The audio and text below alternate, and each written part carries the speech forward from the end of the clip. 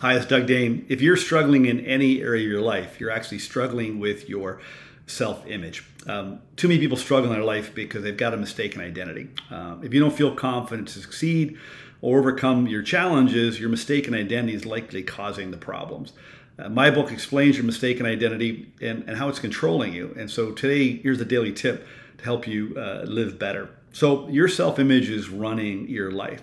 If you're trying to improve your life, you may be working on the wrong thing.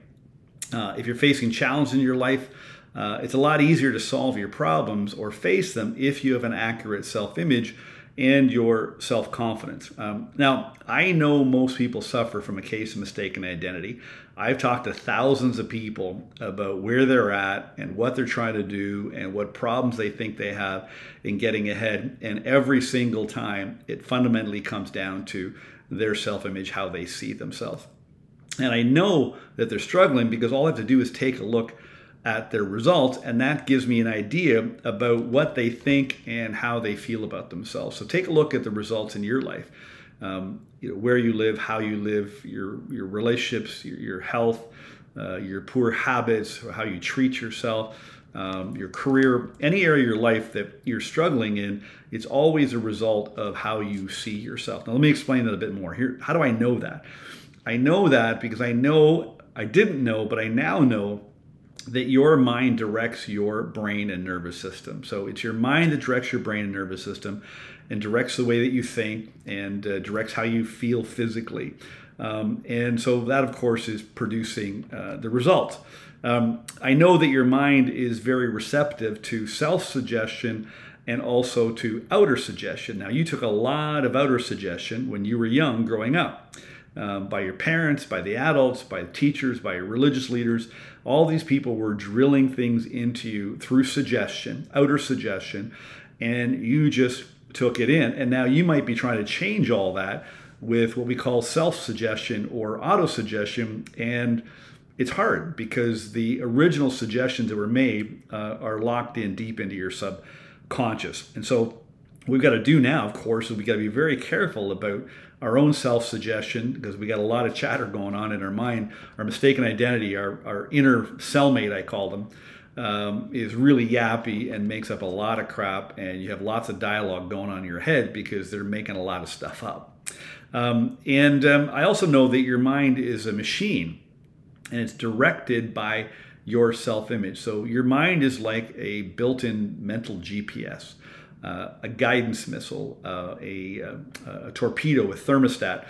These are examples of machines that are what are called cybernetic goal-seeking mechanisms or target-oriented mechanisms. But what runs those machines there's programs, there's operating systems that run those machines. And just like your mind, your machine it's run by your self-image, which regulates and directs your inner thoughts and how you see the outside world. So, if your self-image runs the show and directs your mind and thoughts, and your mind directs your brain and nervous system, which creates your results, then changing results, it's actually quite simple. So again, my mind directs my brain and nervous system. My brain directs my thinking, it triggers emotions, and also my mind triggers what's going on in my nervous system. And ultimately, depending on how I feel and how I think determines the way that I act. So it's really quite simple. All we have to do is go after what's running the show, what's running the machine that's directing your brain and nervous system, and that is your self-image, your opinion of yourself, your concept of yourself, your identity. And like me and like most other people, you're mistaken about your identity. And so we just have to take a look at your self-image. You just have to change your self-image and realize that you have a mistaken identity. Now, you don't have to go working on your self-image. What I discovered after years of trying to just work on my self-image, I just realized that I was mistaken about my self-image. And then very easily, I was able to actually see myself for who I really was and be able to do a lot better in my life and feel a lot better in my life. And you can too. So listen, all you got to do is take a look at how you feel about yourself. Take a look at your results. Take a look at your life. Take a look at how you feel every day. Take a look at some of the things you think about. If you don't feel good, most of the time you are mistaken. You are struggling with a mistaken identity, with a poor self-image. Maybe you have a real failure type personality.